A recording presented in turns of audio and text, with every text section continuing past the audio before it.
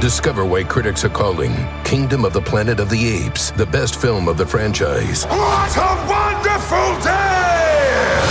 It's a jaw-dropping spectacle that demands to be seen on the biggest screen possible. I need to go. Hang on. It is our time.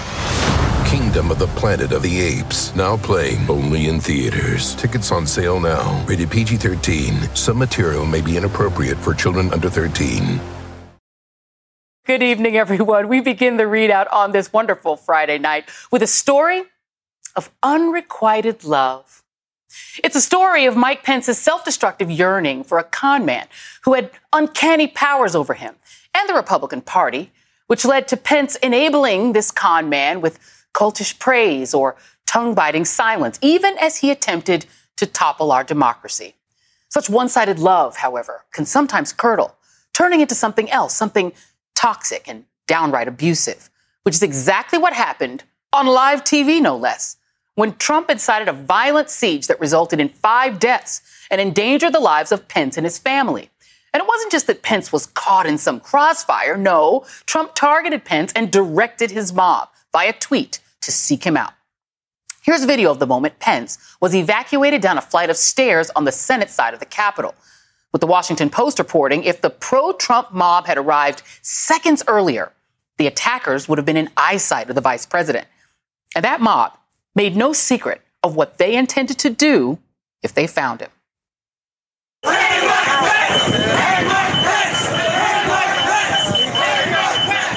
Hang Mike Pence. Chilling words for generations to come.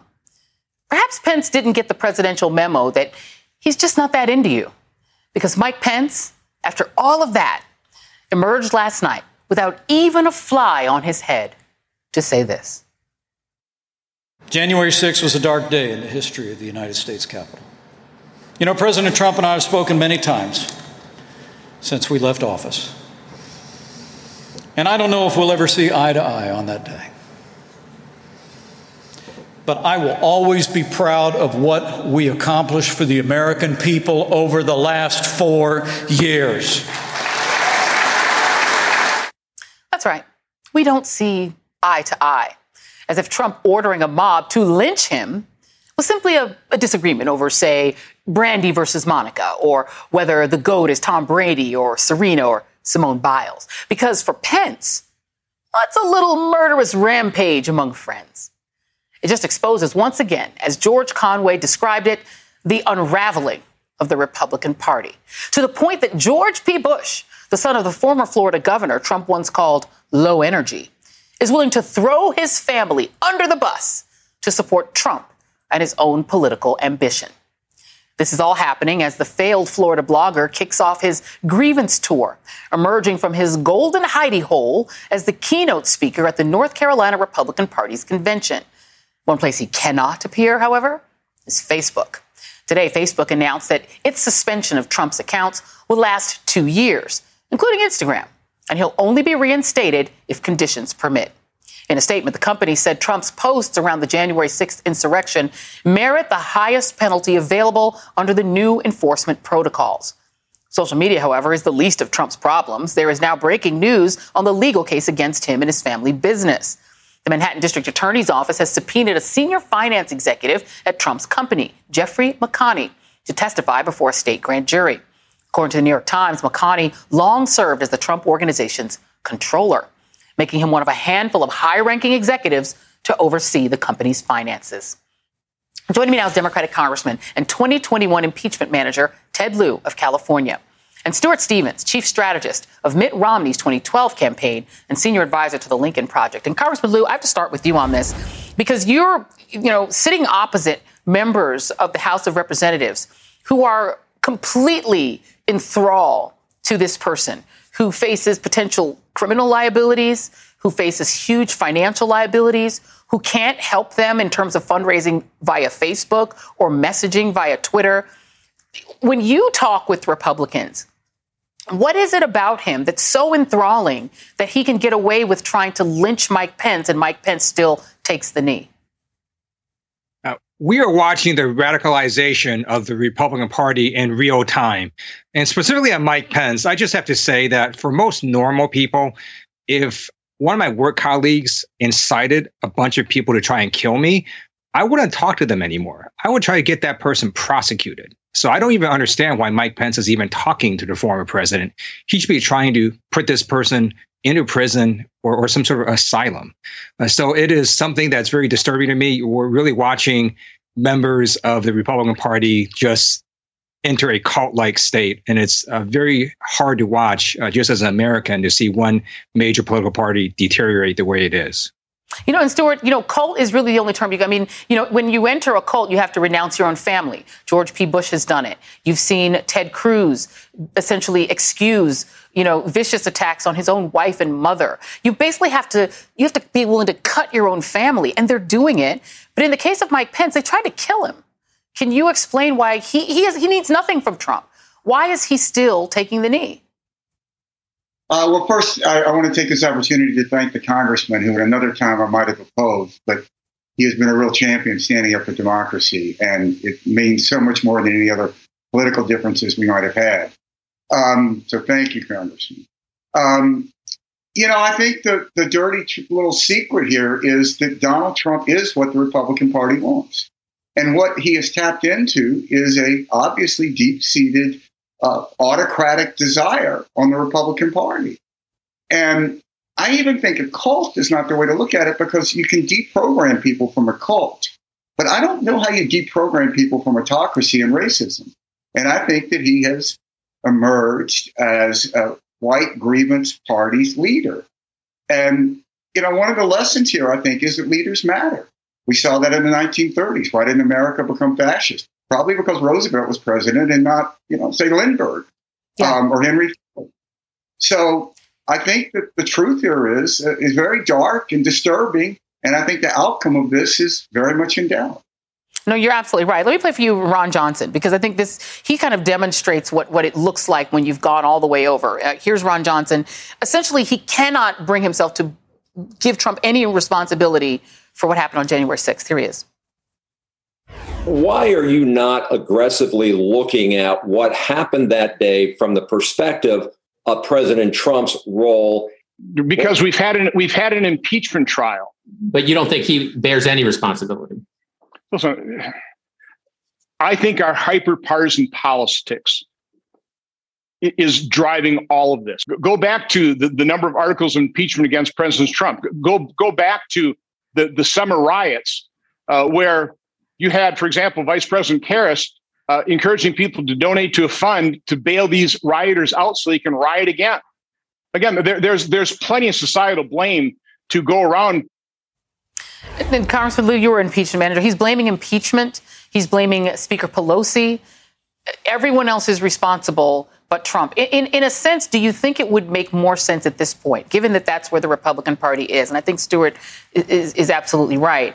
Wouldn't it just be easier for the speaker to just impanel a blue ribbon commission, something like a sort of a House version of the Watergate Commission, and just be on with getting this investigation into January 6th going, and just forget the Republicans and just do it, just have the Democrats do it?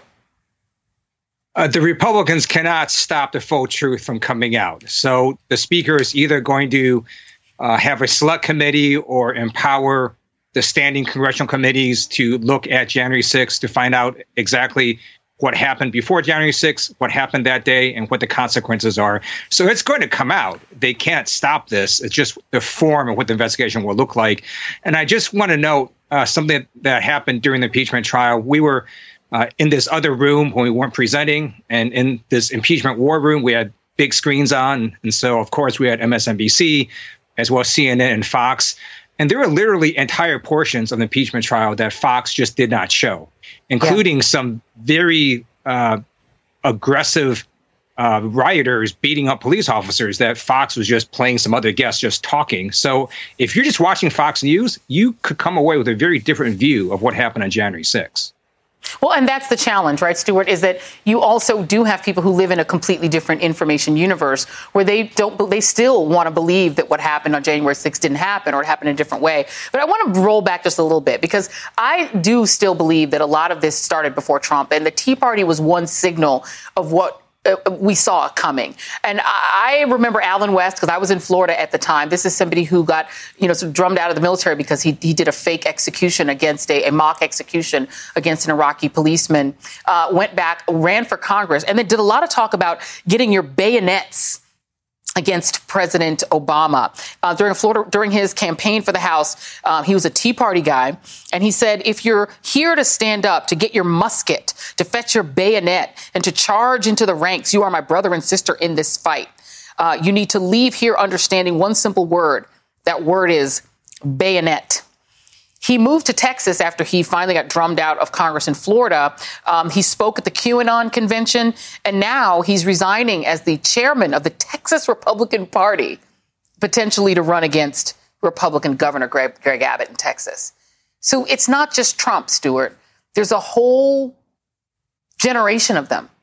And I don't know how the Republican Party ever changes back to anything like normal. I think the only way to save the Republican Party is to burn the current Republican Party to the ground. You can't negotiate with these people. You cannot somehow meet them at a common ground. How do you meet someone common ground who wears a Camp Auschwitz sweatshirt and attacks the Capitol of the United States to try to hang the Vice President of the United States and overturn an election? These are people you have to challenge. You have to defeat them. And I think that what troubles me the most here is that we might slip into some sense that this is a normal time. There's a great need for normalcy now, but it's not a normal time. We've never had, since at least 1860, a major political party in the United States of America that is a major anti-democratic force. And that is what happened to the party I used to work in. Yeah, it's hard to even imagine the party that you worked in, or Mitt Romney, ever being a viable candidate for anything, right? For president again. You're right. It is completely different. So there is still regular business going on, which I still find a little bit weird. Congressman Lieu, you are on the Judiciary Committee. One of the sort of regular order sort of thing that's happening that, Trump was able to delay subpoenas back when he was president. Now we have Don McGahn, who's going to finally testify. He's going to come through, and this is really going all the way back during impeachment. It took nearly 2 years to secure his testimony, or testify. Sorry, he testified today, and it took more than 2 years to make it happen. Are we just going to be sort of cleaning up old business in the House? What do you think came out of that testimony? And at this point, is there any point to doing anything other than focusing on what happened on January 6th and figuring out how to, dethrone this current Republican Party? It's ridiculous that it takes over 2 years to get a witness in to testify, which shows we had to reform the congressional subpoena process. I've introduced legislation that would allow the House to execute our power of inherent contempt, which is that we could fine witnesses up to $100,000 for disobeying congressional subpoenas.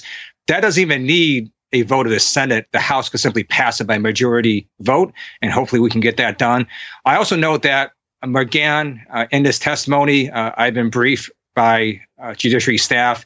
He repeatedly says how the former president ignored his advice, including his advice to not try to shut down the Mueller investigation. So when that official transcript comes out, I think you're going to see that the former president basically did whatever was said in the Mueller report, plus additional confirmation of additional things that the former president did that either violated the rule of law or comes very close to violating the rule of law. And I hope the Department of Justice looks at that official transcript closely. And let me also say thank you, Stuart, for standing for our democracy right now. We all appreciate that. I will second that to both of you, gentlemen. Thank you both for standing up for democracy. You've both been vital, and for some of us, just to our sanity, to know that people are seeing what we're seeing. Congressman Ted Lieu, Stuart Stevens, thank you both very much.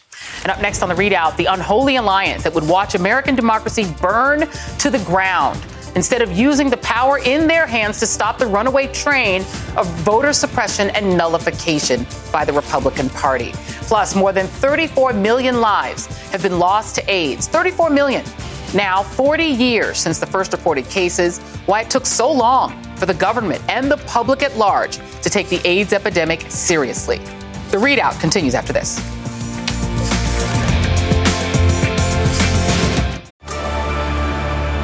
Discover why critics are calling Kingdom of the Planet of the Apes the best film of the franchise. What a wonderful day! It's a jaw-dropping spectacle that demands to be seen on the biggest screen possible. I need to go. Hang on. It is our time. Kingdom of the Planet of the Apes, now playing only in theaters. Tickets on sale now. Rated PG-13. Some material may be inappropriate for children under 13. Stay up to date on the biggest issues of the day with the MSNBC Daily newsletter. Each morning, you'll get analysis by experts you trust, video highlights from your favorite shows. 2024 is now truly the most important election in the history of our country. Previews of our podcasts and documentaries, plus written perspectives from the newsmakers themselves, all sent directly to your inbox each morning. Get the best of MSNBC all in one place. Sign up for MSNBC Daily at msnbc.com. There's been a lot of talk about voting these days because Republicans are making it so much harder to do. For many Americans, let's be honest, it's already a grueling process. First, you have to make sure you're still registered. Then you have to find the time during the week to vote.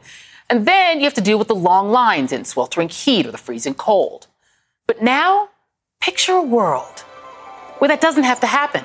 Wouldn't that be great? Just imagine you want to vote, but you forgot to register ahead of time. No sweat. You can register and vote on the same day. Don't have time to vote on a Tuesday? Mail your ballot ahead of time. No excuse needed. Your polling place is closed? Go to another voting location without having to be registered there. People! That's not some far-off fantasy. It's already happening in states like Wisconsin, California, Utah, and Colorado. And these things could be available to all Americans if only Congress passed the For the People Act. The bill, which is being teed up for a vote later this month, would make it easier to register to vote online. It would automatically register you if you're an eligible citizen and would allow you to register and vote on the same day. Here's the problem. That bill, which we so desperately need, isn't close to becoming a reality because of an unholy trinity of naysayers. Conservative Democrats, I'm looking at you, Senators Joe Manchin and Kristen Sinema, who are more devoted to the filibuster than to democracy. Congressional Republicans who don't want more people to vote because if they do, well, Republicans will lose. See the 2020 election. And finally, big business interests like the U.S. Chamber of Commerce, who would hate to see y'all vote to make the economy more fair. Now, it's easy to understand why congressional Republicans in the Chamber of Commerce would rather pledge allegiance to power and corporate interest than defend the will of the people. It's less clear why Senator Manchin would defend his obstruction in the face of an already ongoing disaster by saying this. I think it's a disaster waiting to happen. If we go down that path of where it's going to be just, the S1 bill specifically, you think is a disaster, or doing it in a single-party way? Nonpartisan. Right now, it's difficult, and as separated as our state is, doing anything in a partisan manner. The more things we do in a partisan fashion and not trying to do it in a bipartisan fashion separates us further. And it's not good for our country. With me now, Aaron Haynes, editor-at-large for the 19th. And Ira Shapiro, former counsel for Senator Robert Byrd of West Virginia, whose seat is currently occupied by Joe Manchin. Thank you both for being here. And Aaron, Democrats, they're going to try all of these ways to try to convert the man you just heard. And it's not clear that he's convertible, but their new gambit is for apparently Majority Leader Reid is going to put a bunch of popular bills on the floor, watch them go down, watch them get voted down as like a demonstration project that you cannot overcome Republican intransigence without getting rid of the filibuster. Harry Reid tried something similar on judges back in 2014. Does that sound like a strategy that's worth trying? And what are you hearing in terms of whether or not Democrats believe it's a strategy that could even work? Well, first of all, Joy, let me just say that is the music that I also hear in my head every single time that I cast a ballot. Magical and dreamy. Of voting. It was music to my ears. I was like, wait, that is the music that I also hear. Listen, Joe Manchin is saying that yes, every time I come on, if we could just play that music, it just puts me in a place, democracy, freedom, voting. Yes, the 19th is all about all of those things. But look, Joe Manchin is talking about, wanting a bipartisan participation on this voting rights legislation. That would be great if the issue of voting had not become so partisan. But we know that it has. And we know that Republicans are on the march in state legislatures across the country, enacting measures that are really going to make it more difficult for people of color, for other marginalized folks to cast their ballots going forward. And so that is why, folks like the NAACP, the Urban League, the National Council of Negro Women, the Black Women's Roundtable, and others are going to be trying to meet with Senator. They're going to be meeting with Senator Manchin to try to convince him that he needs to do what it takes to get this legislation passed. Look, I talked to Melanie Campbell tonight, the convener of the Black Women's Roundtable, and what she told me is that she has never met Joe Manchin, doesn't know Joe Manchin, has never engaged with him, but she was invited to this meeting, and she is coming because she recognizes that he is somebody of influence that she needs to engage with to make the case for why he needs to do whatever it takes, even if that includes getting rid of the filibuster. She's looking at the calendar and she sees senators who are soon going to be more focused on, campaigning than passing legislation. And so for those leaders, this is really a very urgent moment, and they feel like their time is now to make something happen on this issue. No, definitely, because if you don't have the right to vote, nothing else really seems to matter and nothing else is going to pass. And, Ira Shapiro, welcome to the show. And, you worked for Robert Byrd, and sort of Manchin tries to sort of style himself as sort of the heir apparent ideologically, at least on the positive sides of the ideology of Mr. Byrd. You wrote in a New York Times piece, and you were a staffer from 1975 through 1987, and you were a former counsel as well. You wrote, for Mr. Byrd and other senators of his era, the overriding goal was to ensure not that certain rules were respected above all else, but that the Senate could deliver for the nation. In your view, what would he make of this, intransigent stance by Joe Manchin locking arms around the filibuster? I think what the article said, Joy, is that basically when Senator Byrd, who was the great Senate institutionalist and the keeper of the Senate flame, when he encountered new forms of obstruction, he rethought the filibuster, basically. He had endorsed it in the past. He had a disgraceful filibuster in 1964 against the Civil Rights Act, which he later regretted. But when new forms of obstruction came, what Byrd cared about and what he feared most was a paralyzed Senate that couldn't do the business of the country. And that was what I tried to suggest in the article. And my point in the article was, look, it's not going to be easy even to put together 50 in the Senate. There'll be plenty of back and forth, plenty of negotiation, et cetera. But we certainly shouldn't lock ourselves into a 60-vote majority, a 60-vote requirement that essentially hands the keys of the castle to Mitch McConnell. Yeah, I mean, and it seems like everyone, Aaron, except for Kristen Sinema, Manchin, and whoever is hiding behind their skirts, because, the suspicion is that it isn't just the two of them. They're just the two who are out front taking the bullets, are hanging on to, the irony that they're hanging on to this disgraceful Senate rule that was used primarily against Black folks, trying to prevent the right to vote. Trying to prevent Black people from being able to exercise the franchise, that they're locking arms around it. I wonder how that can possibly exist inside a Democratic Party that desperately needs Black votes. Well, yeah, and a Democratic Party that was dependent on Black folks to put them in power, right? Not only in presidency and the vice presidency, but also giving them control, keeping control of the House and giving them that narrow margin in the Senate that doesn't feel like a very narrow margin at the moment, given that, everything is coming down to, the will of these two senators. And so that is why you see, the full court press really starting to happen. You saw President Biden in Tulsa, basically, not name checking them exactly, but certainly I think there was nobody listening who didn't know who he was referring to when he was talking about, obstruction to this legislation being passed, deputizing Vice President Harris, who was formerly in the Senate, so that she can go and try to persuade her former colleagues, these two perhaps most of all, to get on board with this legislation, and then, pressure from groups like the NAACP, the Urban League, and others who, maybe under normal circumstances would not be meeting with the Senator Joe Manchin, but certainly are trying to have an audience with him and whoever else they need to talk to get them on board with passing this, even if it means getting rid of the filibuster. And listen, to Ira's point in his call, politics is about legacy, right? And how you start is not necessarily how you finish, which is what we learned from Senator. So, what Joe Manchin's epitaph is going to say, particularly around this issue, is really, something that I think a lot of people are thinking about. Wonder if he's thinking about it too. Well, I wonder then, Mr. Shapiro, his legacy sounds like a Byrd in reverse. He's gone toward the filibuster when Byrd ran in the other direction in terms of his racial history. I mean, his new excuse is potholes aren't partisan. It's an illogical argument because if there's a pothole, nobody cares whether the vote to get rid of it was partisan or bipartisan. They just want the pothole filled. What do you think his legacy is looking like right now, Manchin? Well, let's see what happens, Joy. He's hearing the arguments. He's hearing from from the groups that will be coming in. He's hearing from Chuck Schumer. And of course, he's hearing from the president.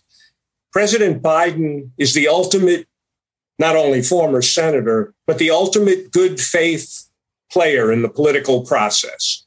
He would like a bipartisan result if it's possible, but he won't let the nation's progress be held back by the Senate's filibuster rule. And I think that's the right way to approach it.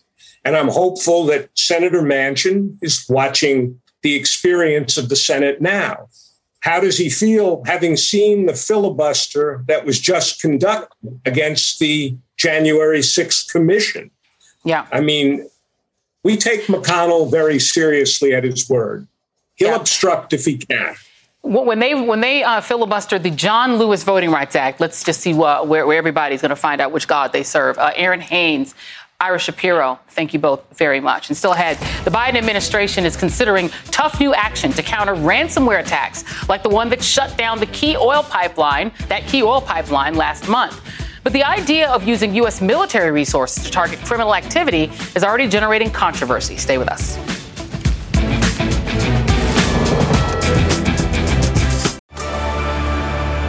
Discover why critics are calling Kingdom of the Planet of the Apes the best film of the franchise. What a wonderful day!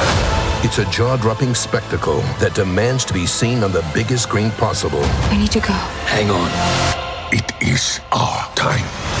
Kingdom of the Planet of the Apes, now playing only in theaters. Tickets on sale now. Rated PG-13. Some material may be inappropriate for children under 13.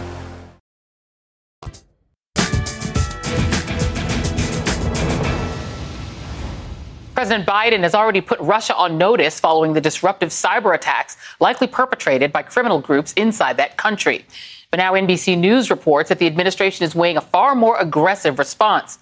They're moving to treat ransomware attacks as a national security threat rather than a law enforcement matter, using intelligence agencies to spy on foreign criminals and contemplating offensive cyber operations against hackers inside Russia. This comes after the ransomware attack on the meatpacking company JBS, which threatened the food supply chain. Then there was a ransomware attack on the Colonial Pipeline that shut off nearly half the East Coast's total fuel supply, prompting a spike in gas prices and long lines at filling stations. But the most frequent victim has been hospitals, which lost millions in ransom payments to cyber criminals during the COVID pandemic. In fact, according to the Wall Street Journal, the attacks have tripled in the past year. They've become so frequent that FBI Director Chris Wray likened the threat to the one we faced after 9/11. There are a lot of parallels, he said, and a lot of focus by us on disruption and prevention. To that point, Deputy Press Secretary Karine Jean-Pierre said this week that the White House is delivering the message to Russia that responsible states do not harbor ransomware criminals. And joining me now is Ben Rhodes, former Deputy National Security Advisor in the Obama administration and the author of the new book, After the Fall, Being American in the World We've Made. And I'm going to talk to you about that in just a second. But I want to get your response not only to the tack that the Biden administration is taking, but to what Putin is saying back. This is what he said, denying Putin any involvement in the ransomware attacks. There hasn't been any malicious Russian activity whatsoever. I heard something about the meat plant. Sheer nonsense. We all understand it's just ridiculous. Pipeline? It's equally absurd. That's typical Putin, I assume. Yeah, Joy, there's an element of trolling in all these comments that Putin gives. And look, I mean, first of all, given Russia's own sophistication in the cyber domain, the idea that they wouldn't necessarily be witting of what people are doing from within their borders or wouldn't have the capacity to stop it, I don't think anybody should believe that. And the reality is, if you stack all this up, the cyber attacks, the disinformation campaigns, there's basically been this asymmetric warfare being waged from within Russia into the United States that has been steadily escalating for a long time now. And this is really hitting at the national security of the United States, including our economic security, when the message of these ransomware attacks is essentially, we can shut down sectors of your economy. We can hit you where it hurts in terms of not just trying to spy on you, but trying to disrupt life in the United States of America. And, and he also, Putin seems to try to sort of draw these ideological lines. I mean, going after an oil, if it, let's say that they have some responsibility going after oil company when, they are basically huge oil, they're not such a great oil conglomerate themselves. But even defending the people who attacked our capital, the insurrectionists, this is what he also said. This is in a Q&A. That he says, well, they just came with political demands. It comes after his foreign minister said the insurrectionists are being, quote, persecuted. This is a guy who's got his chief opponent imprisoned, and Mr. Navalny is now at risk of dying. Has had a hunger strike. He's at risk of dying of kidney and heart ailments. So this is a guy who jails Alexei Navalny, his main opponent, and then turning around and saying that it's the U.S. that does it. Yeah, there's always this element of whataboutism from Putin. And look, for my book that you mentioned, I talked to Alexei Navalny last summer, and he was very clear about the risks that he was facing. He knew what they were, but he was exposing Putin's corruption, and that's Putin's vulnerability. To connect to your last segment here, though, Joy, what Putin is up to, he's suppressing dissent and throwing people like Alexei Navalny in prison and poisoning him in Russia. And in this country, he wants to see the failure of democracy as well. He has made common cause with those people who mounted an insurrection, made common cause, of course, with Donald Trump. And the reality that there are people like Alexei Navalny, who I remember I was in contact with him after he was poisoned, before he went back to Russia, knowing he would be put in prison. Yeah. And we can't get rid of a filibuster to protect our democracy. When that's what people are doing in other countries to stand up to people like Putin, I think that should shame our politicians who are standing in the way of that kind of action. Indeed. And in your book, I wanted to read a little excerpt of it. You said that, like the Republican Party, Putin has appealed to a particular strain of nationalism, Christianity, hostility to Muslims, subversion of the international order, and the longing for an idealized past. So it is interesting that he is sort of a Putin. I mean, he's a Trump-like figure, and that Trump obviously looked up to him and wanted to be like him. Yeah, I think we can understand what's happening in this country better by realizing that there's one playbook, and Vladimir Putin has kind of perfected it, which is this kind of development of authoritarian power supported by a massive media machinery, supported by disinformation, and kind of wrapped up in this nationalist bow of us versus them. And look, the targets are always minority populations, immigrants, Muslims. George Soros is a target of Putin's as well as the right wing here. I think we have to have our eyes wide open here, that we're dealing with a trend that crosses borders. And Vladimir Putin is really at the forefront of being the disruptive force trying to undermine democracy. But he's not alone in that effort, Joy. We see a lot of people who are on that team. I was going to just brings me right to Bibi Netanyahu, who has been in office 12 years. It looks like he's finally out. Very quickly, what are the ramifications of perhaps the end of the Netanyahu era in Israel? What does it mean for the Palestinians? What does it mean for Israelis? What do you think? Well, Israeli politics has been stuck. They've had 4 elections. Netanyahu had been there for in just the last couple of years. Netanyahu has been there for 12 years. I think there's a healthy accountability to him leaving office. He'll face corruption charges, and he could face some serious accountability there. That said, for the Palestinians, Naftali Bennett, who's in line to be prime minister, has been even more hardline than Bibi Netanyahu with respect to the Palestinians. So I think it opens up space for Israeli politics to move forward. I think this new government is kind of fragile, so there could be another election soon. But in the near term, I don't think it means any significant changes in terms of their policies towards the Palestinians in particular. Yeah, unfortunately so. The book is called After the Fall. I hope everyone checks it out. I definitely will be reading it. Ben Rhodes, thank you very much. Really appreciate you being here. Thanks, Joy. Thank you. And up next, marking 40 years since the CDC first acknowledged what was then known as the, quote, gay plague. 34 million deaths later, a look back at our government's feeble response to HIV/AIDS. We'll be right back.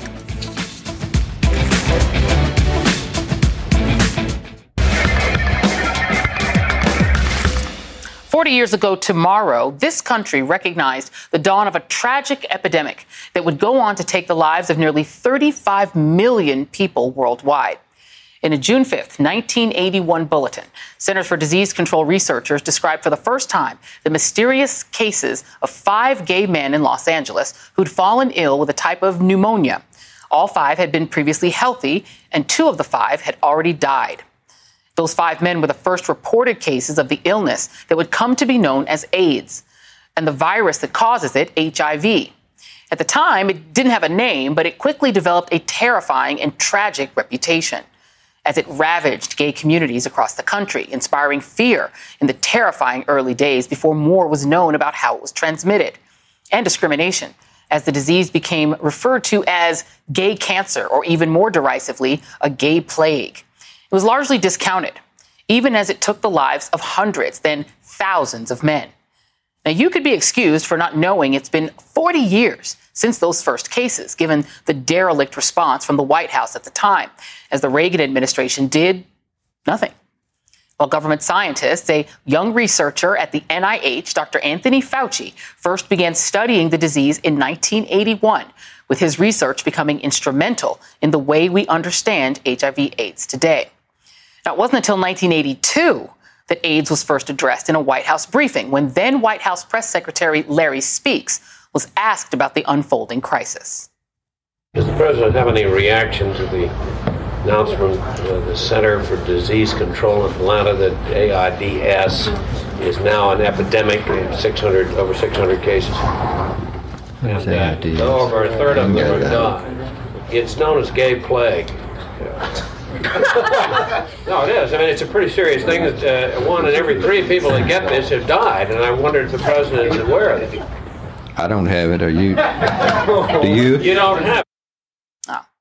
In the face of government inaction, activists largely took it upon themselves, taking to the streets, raising AIDS awareness, calling for a federal response that would remain mostly non-existent. It wasn't until 1985 that President Reagan deigned to say the word AIDS publicly in response to reporters' questions about funding research. And it would be another 2 years, 1987, before he made a speech entirely devoted to AIDS, calling for increased testing. I've also asked HHS to add the AIDS virus to the list of contagious diseases for which immigrants and aliens seeking permanent residence in the United States can be denied entry.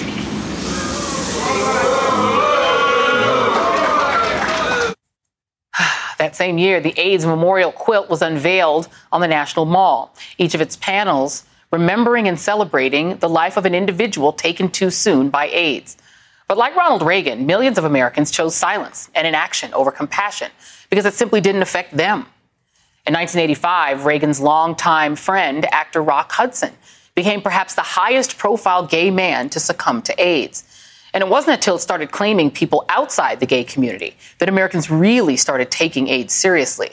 There was Indiana teenager Ryan White, a hemophiliac who contracted HIV from a blood transfusion. Likewise, tennis legend Arthur Ashe, who contracted it from a transfusion during heart surgery. And in 1991, NBA superstar Magic Johnson announced he was HIV positive. 30 years later, Johnson is still living with AIDS, as are roughly 1.2 million Americans. Thanks to advancements in treatments, antiretroviral treatments that delay the onset of AIDS from HIV. Despite that, though, more than 700,000 Americans have perished over the last 40 years. And after the break, I'll talk to an activist who's been on the front lines since the very beginning. And that's next.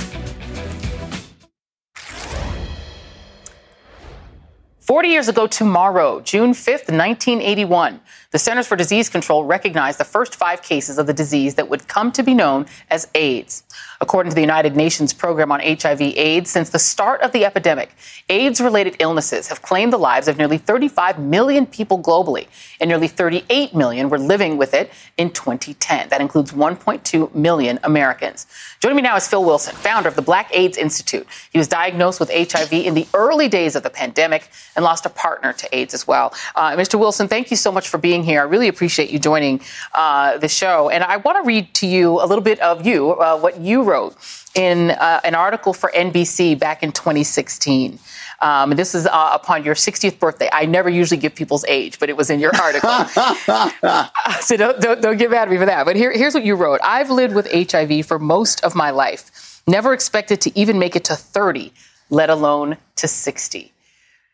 Wow. Looking at that now, talk a little bit about your experience when you were diagnosed, how people around you reacted.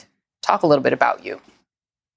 Well, thanks for having me on, Joy. And it's okay to talk about my age. You know, no one thought that I was going to be 30, and I'm now 65. When I was diagnosed, my doctor said, you have 6 months. Get your affairs in order. Well, it turns out that he was a little wrong. But it was devastating to find out that I was HIV positive. I was actually infected in 1980, so I've lived with HIV my entire adult life. In 1986, when I finally was diagnosed, it really felt like the world was going to end. Already, so many of my friends were sick, dying, or dead. And so my immediate reaction was, like the doctor said, I was going to be dead. And I decided that if I was going to be dead in 6 months, that I better get busy. And I just kept on being busy, you know, because the dying was going to take care of itself. I needed to focus on the living. Well, and I can remember, you know, I was coming out and being a teenager in that period, or, you know, I think this started when I was in junior high school, and you didn't know anything about it. There wasn't a lot of talk by the government, by the Reagan administration. It was this sort of invisible thing until like Eazy-E and Magic Johnson, I think, for a lot of younger people, you know, or Ryan White and all of these other cases. But that wasn't about the gay community, right? It was sort of, other than that, just we in the, you know, non-LGBT community, you don't have to worry about that. Did it feel isolating to not have your government seem to care?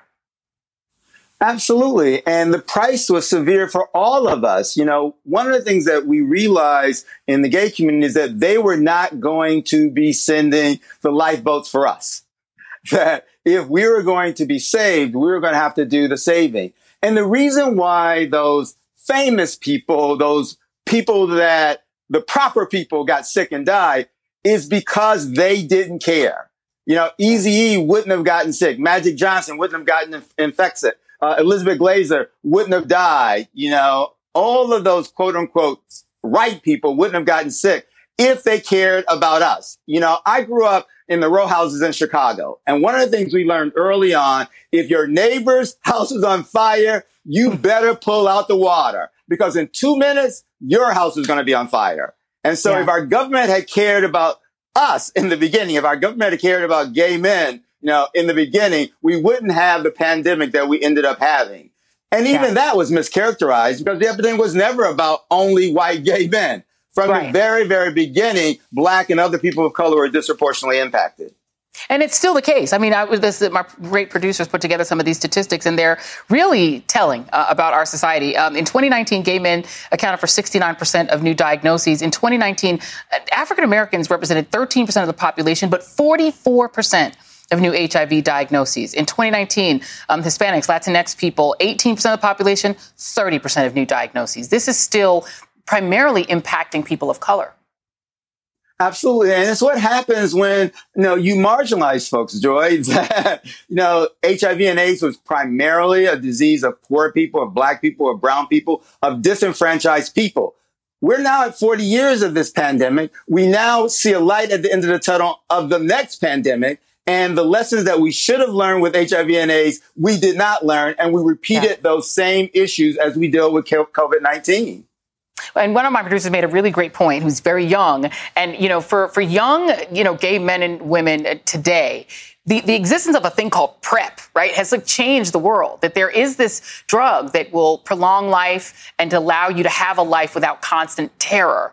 But there's, I know, also some price issues and cost issues. You still got to have health care, right? And so we know the South is where we're seeing disproportionate number of cases, because not a lot of folks have health care. They didn't take the Medicaid expansion. How has sort of our health care debate sort of impacted this as well?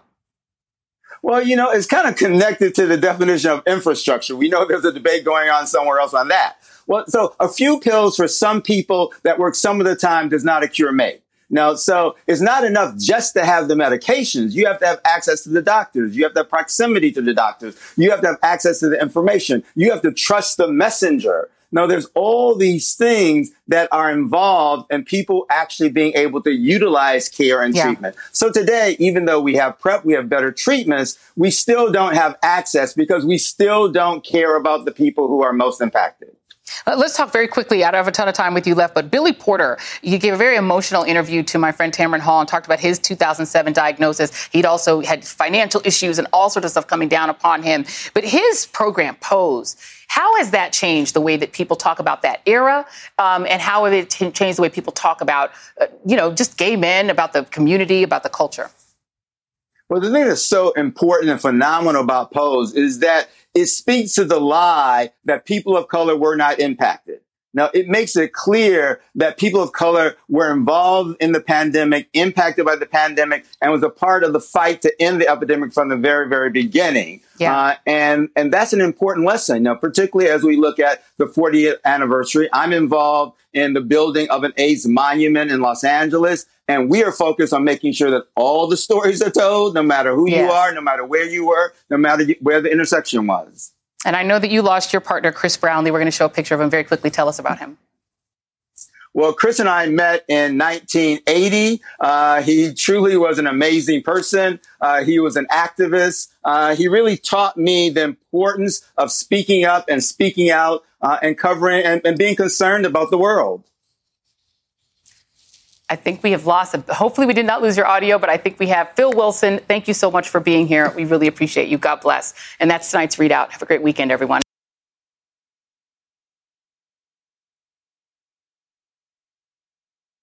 Today's news requires more facts, more context, and more analysis. The world's never been harder to understand. That's why it's never been more important to try. MSNBC. Understand more.